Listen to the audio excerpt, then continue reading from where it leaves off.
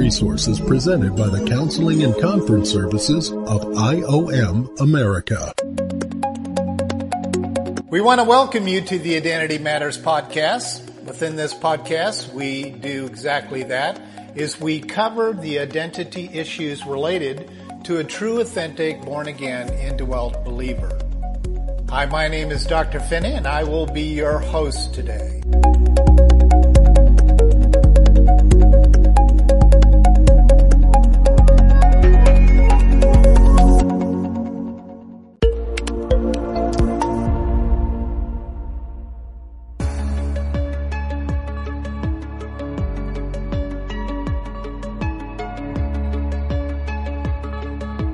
We want to welcome you to our podcast today. We've been right in the middle of a series called The Abiding Life of Christ. A lot of people, when they think of abiding, they typically think of a Bible passage because Jesus himself, one of his primary illustrations that he has used within the New Testament, although Jesus wasn't saying the things that he said so we could have the New Testament, Jesus just simply lived his life. He lived out of the overflow and abundance of the Father living inside him.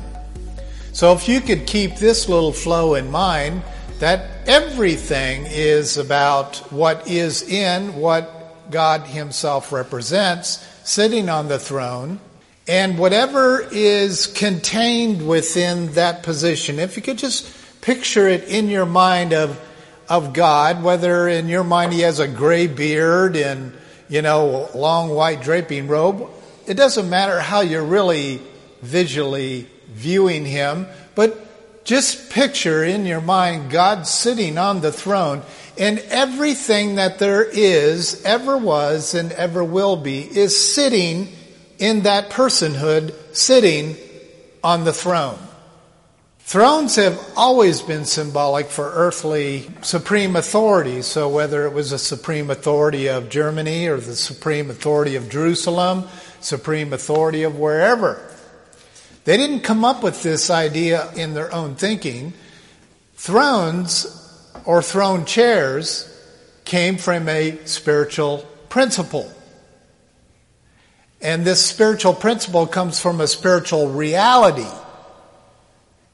And this spiritual reality had been seen and viewed by certain people, and they brought it into their culture and sometimes turned it into a god. The Greeks were known for this. They built these unbelievable buildings with columns all around them, whatever, just to put a throne chair in there. The list went on and on and on and on, but someone always got the credit for who's sitting in the throne chair, whether it's Buddha or whether it's some Western god. It doesn't matter. It is spiritual. Now, Satan himself got pinpointed as being in a place where there was a throne, and he sat in this throne. Now, a lot of Christians, whether you're a Christ follower, thinker of Christ, or whether you are indwelt by Christ, thinking of Christ, it doesn't make any difference. This is just flat out facts.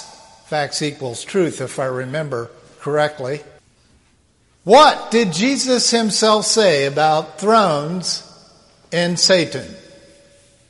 Any scriptures that come to mind? Jesus came right out and said it in Revelation. This is one of the 7 churches that Paul, who we're going to be talking about today, Paul established in this community.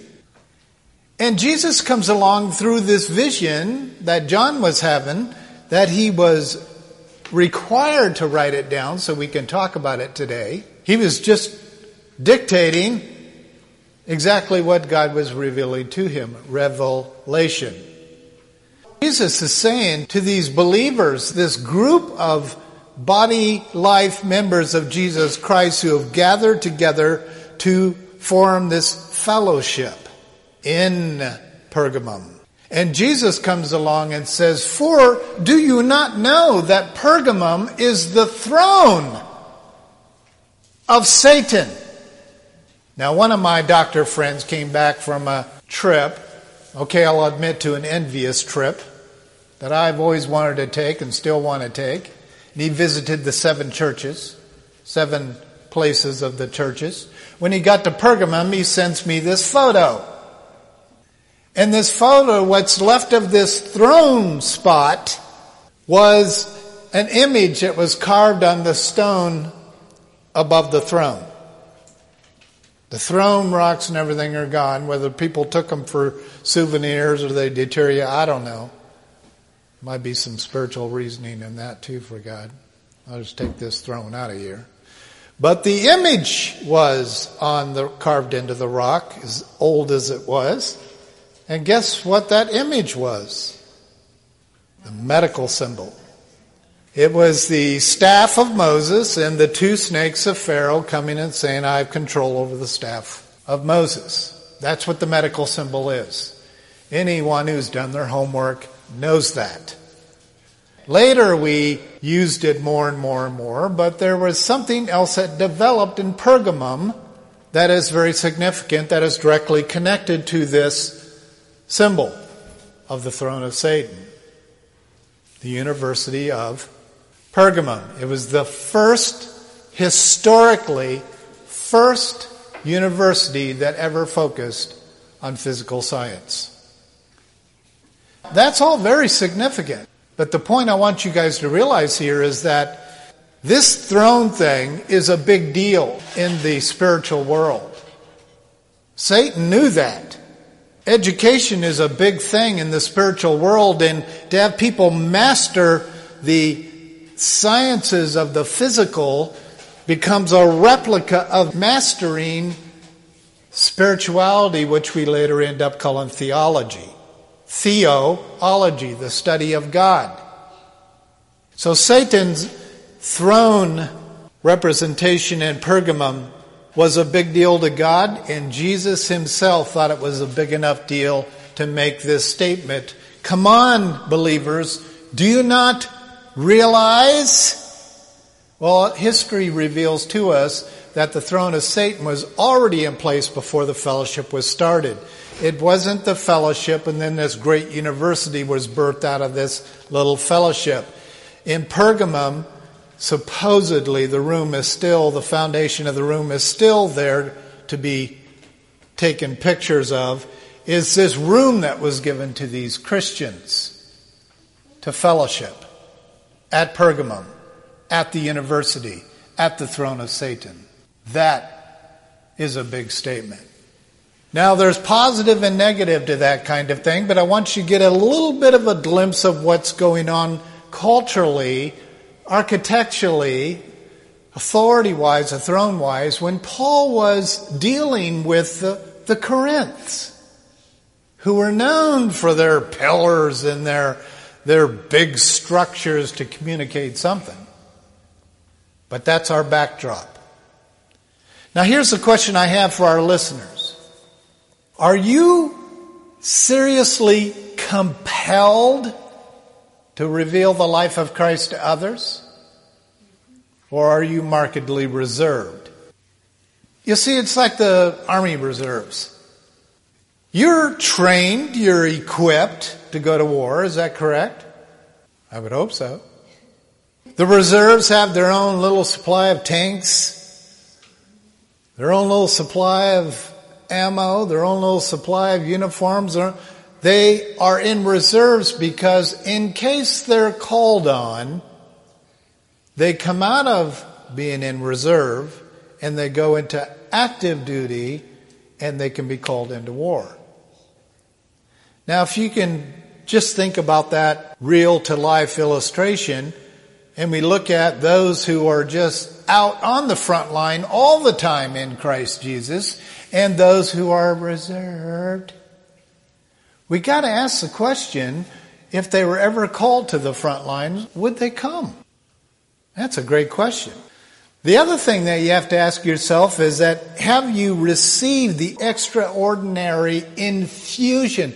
Infusion, when you infuse a certain smell into a physical object, that physical object will smell like whatever you infused into it. It literally becomes a part of the molecule system. They have the ability today to make a piece of plastic smell like a rose. It's infusion. They're infusing foods now. And the way they do that is they take an apple and they stick it in the infusing container and they put oils that have already been pre-established and they heat it at such a high temperature that those fumes literally get into that chamber, and then it fuses itself into that other kind of, food, apple, fruit, and then you take it out and that apple tastes like a banana. It's infusion. So to truly be infused by the Holy Spirit, it's not just being indwelt, because that'll put you in the reserves. To be infused is everything, every molecule about you is delivering the message of the indwelling life to other people. So if you're a convert or are a convert to the beliefs of Jesus but do not possess the indwelling life, there is no infusion that has ever taken place. You're not even in the reserves, but you might have signed up. And that is something that each individual has to war through together with Christ personally. And that's what separates the Christ followers from the true infused, indwelt believers. In Acts 17:16, it says, "Now while Paul was waiting for them in Athens, his spirit was being provoked within him, as he was observing the city being full of idols."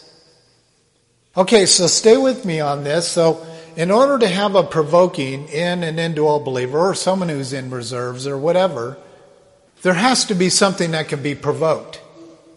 So if the person has not been indwelt, and in Paul's case he was infused, which is what the terminology is used in the New Testament as being full of the Holy Spirit, or fervent in the Holy Spirit, which was oftentimes used particularly in the case of Apollos. So there's infusion types and then there's reserve types. So let's just take the lower end and take the in reserve type. There has to be something inside that reserved person that can be provoked. Now within the high-end infusion type of indwelt believers, they're always provoked by something. Everything you talk about, they've got something to say about it in Christ Jesus. But reserved people are not like that. It takes something to provoke them. So it's not provoking Paul. Something inside Paul, in him, got provoked. And that is the indwelling life of Jesus Christ, the Spirit within him. Because see, once the Spirit is provoked, there's hell to pay for the listeners on the other end of Paul. And many of them, there would be heaven to receive. So sin stirs the Spirit. So when sin does not stir the Spirit, questions have to be asked of the one delivering the message or the one receiving the message. Paul's mind was greatly fronted. And when we look in the Greek in this passage, it is literally translated out as any kind of excitement, agitation, proximus, which is basically this agitation mixed with compassion. Not just, you make me sick agitation. It is provoked and you are appalled at what you're seeing, but it is mixed with grace, which is compassion, and he wants to do something about it. Acts 18:25 through 26 clearly communicates this man, Apollos, had been instructed in the way of the Lord, and being fervent in spirit, he was speaking and teaching accurately the things concerning Jesus. Being acquainted only with the baptism of John, underline only. Being acquainted only with the baptism of, underline John, Because this is the fork in the road we're about to address. He was not familiar with the baptism of the indwelling life. He was familiar with the baptism of John. And he began to speak out boldly in the synagogue. Synagogue is the house or the gathering place of Jews. But when Priscilla and Aquila heard him, they took him aside and explained to him the way of God more accurately. Well, it's already being revealed to us in this passage that he was speaking accurately. It's already revealed in this passage that he was fervent in spirit. The boy was power-packed.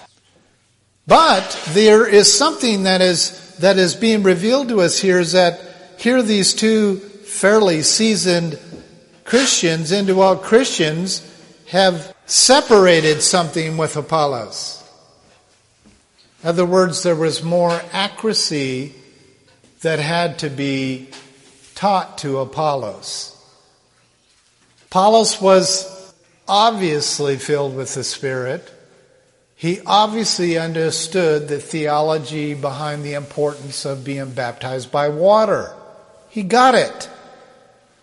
He listened very carefully to what John was doing. He obviously responded, probably had been baptized by water by this point. And as he was addressing these Jewish people, he was missing the most significant piece. That's what we have in front of us. Acts 18:27 says, and when he wanted to go across to Acacia, however that's pronounced, the brethren encouraged him and wrote to the disciples to welcome him. And when he had arrived, he greatly helped those who had believed through grace, for he powerfully refuted the Jews publicly, demonstrating by the scriptures that Jesus was the Christ, the Messiah. That's a big deal to Jews. Messiah. This is the Messiah you've been hoping for here. Great message. So the dynamics we have here is that Apollos was passionately overtaken by the fervency of the Holy Spirit. This was the evidence of his indwelling. And secondly, he was bold, powerful, and was not afraid to refute others who were speaking against the truth. I give the boy 4 stars right off the bat, but I can't give him the 5th star. Now, those of you who know me personally and those of you who have been working with us online through the years, you know the basic foundation of what my calling is. Apollos has one, Paul had one, et cetera, et cetera. My basic thing is to address the Church of Laodicea and to address the issue specifically within the Church of Laodicea of those who are Christ followers versus those who are indwelt. This is what's being addressed here. This is not a new message that Finney or any other teacher has come up with. This has been around for a very long time, and it has been a very big concern from the very beginning. Those who are caught up in the baptism of John, belief, and those who are a receiver of the baptism of the Holy Spirit, indwelt. That's what's being revealed in these passages. Believers who have a direct, full insight of truth are exactly that. They're believers. There seems to be a group being revealed to us that Paul himself steps into town to say, let me show you boys how this is done. There was something about Paul that was based on power. And there was something over here about Apollos and these 12 disciples that did what Apollos did.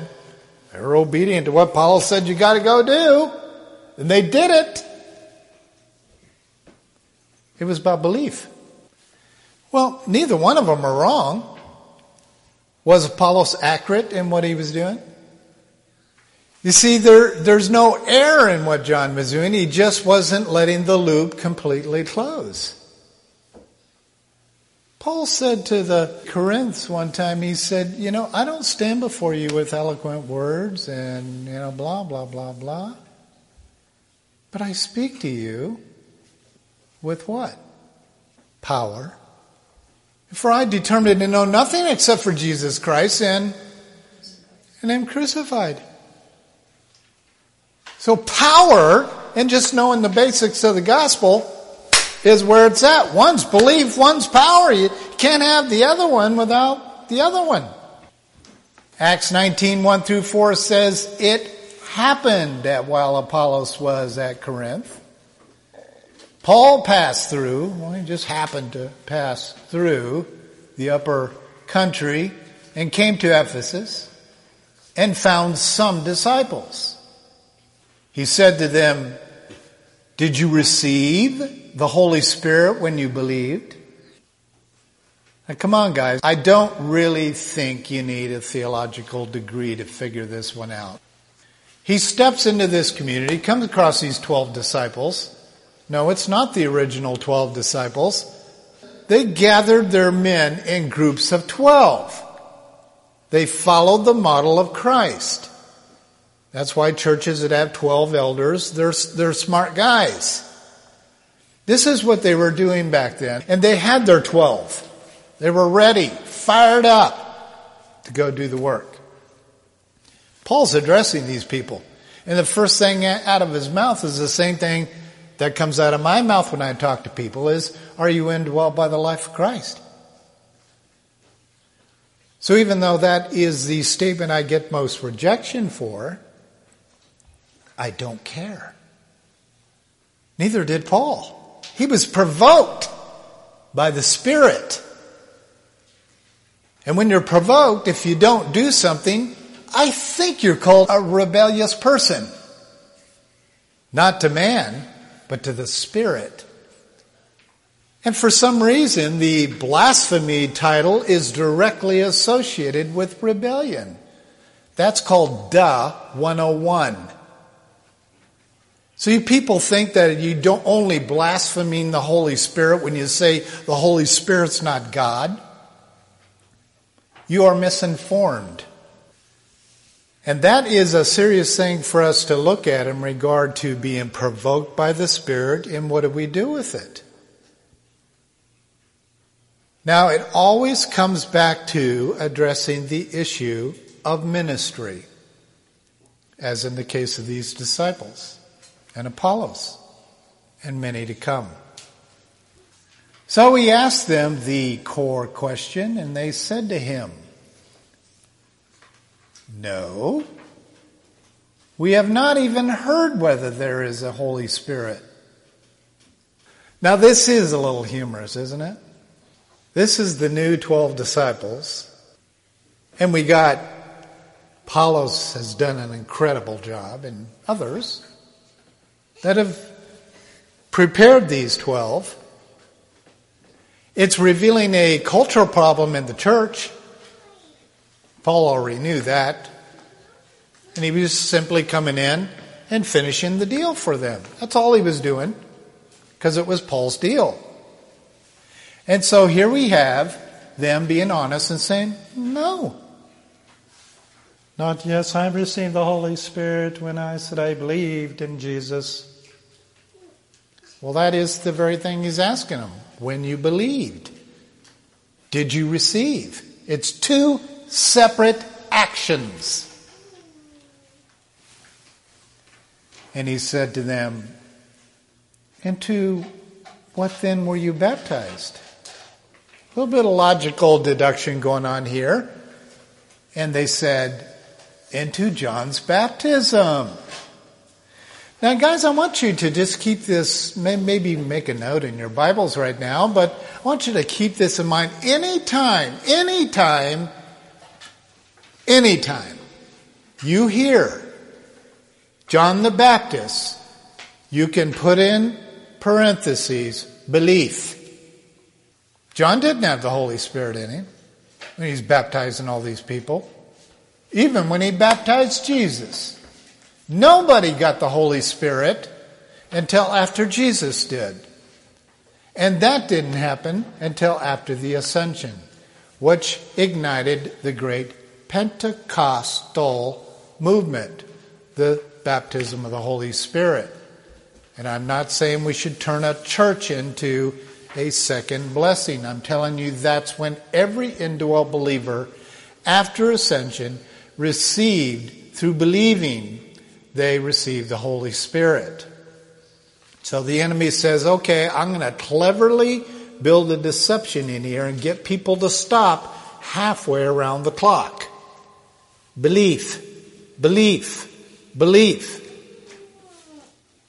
Well, our precious friend Josh, who's become a world-known theologian to the millennial generation, has recently come out and said, I'm no longer a Christian.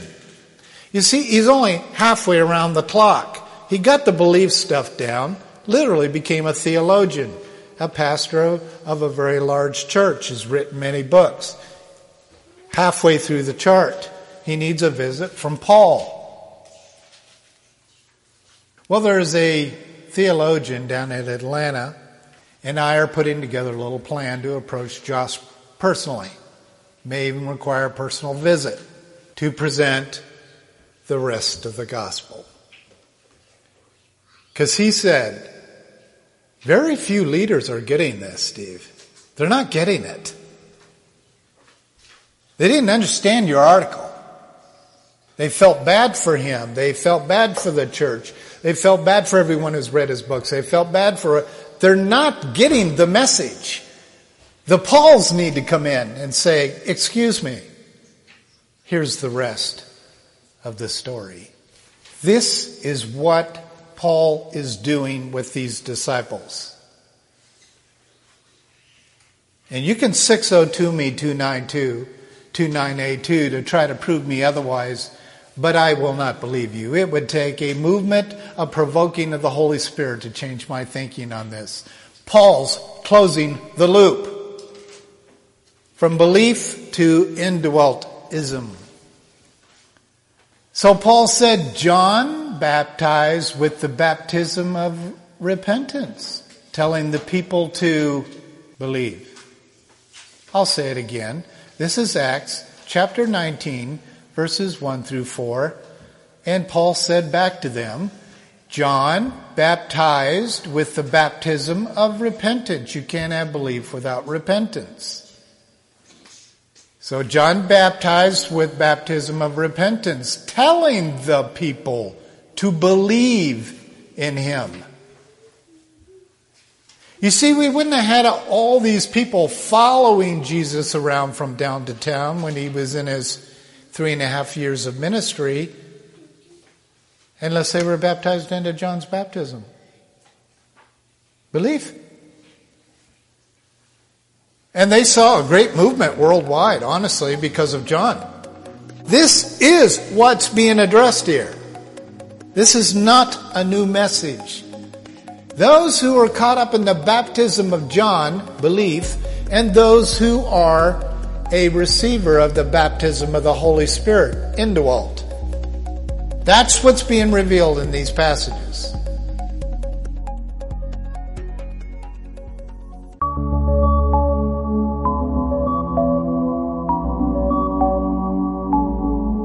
This resource has been presented by the Counseling and Conference Services of IOM America. For more information about our ministries, visit us online at iomamerica.org. That's iomamerica.org.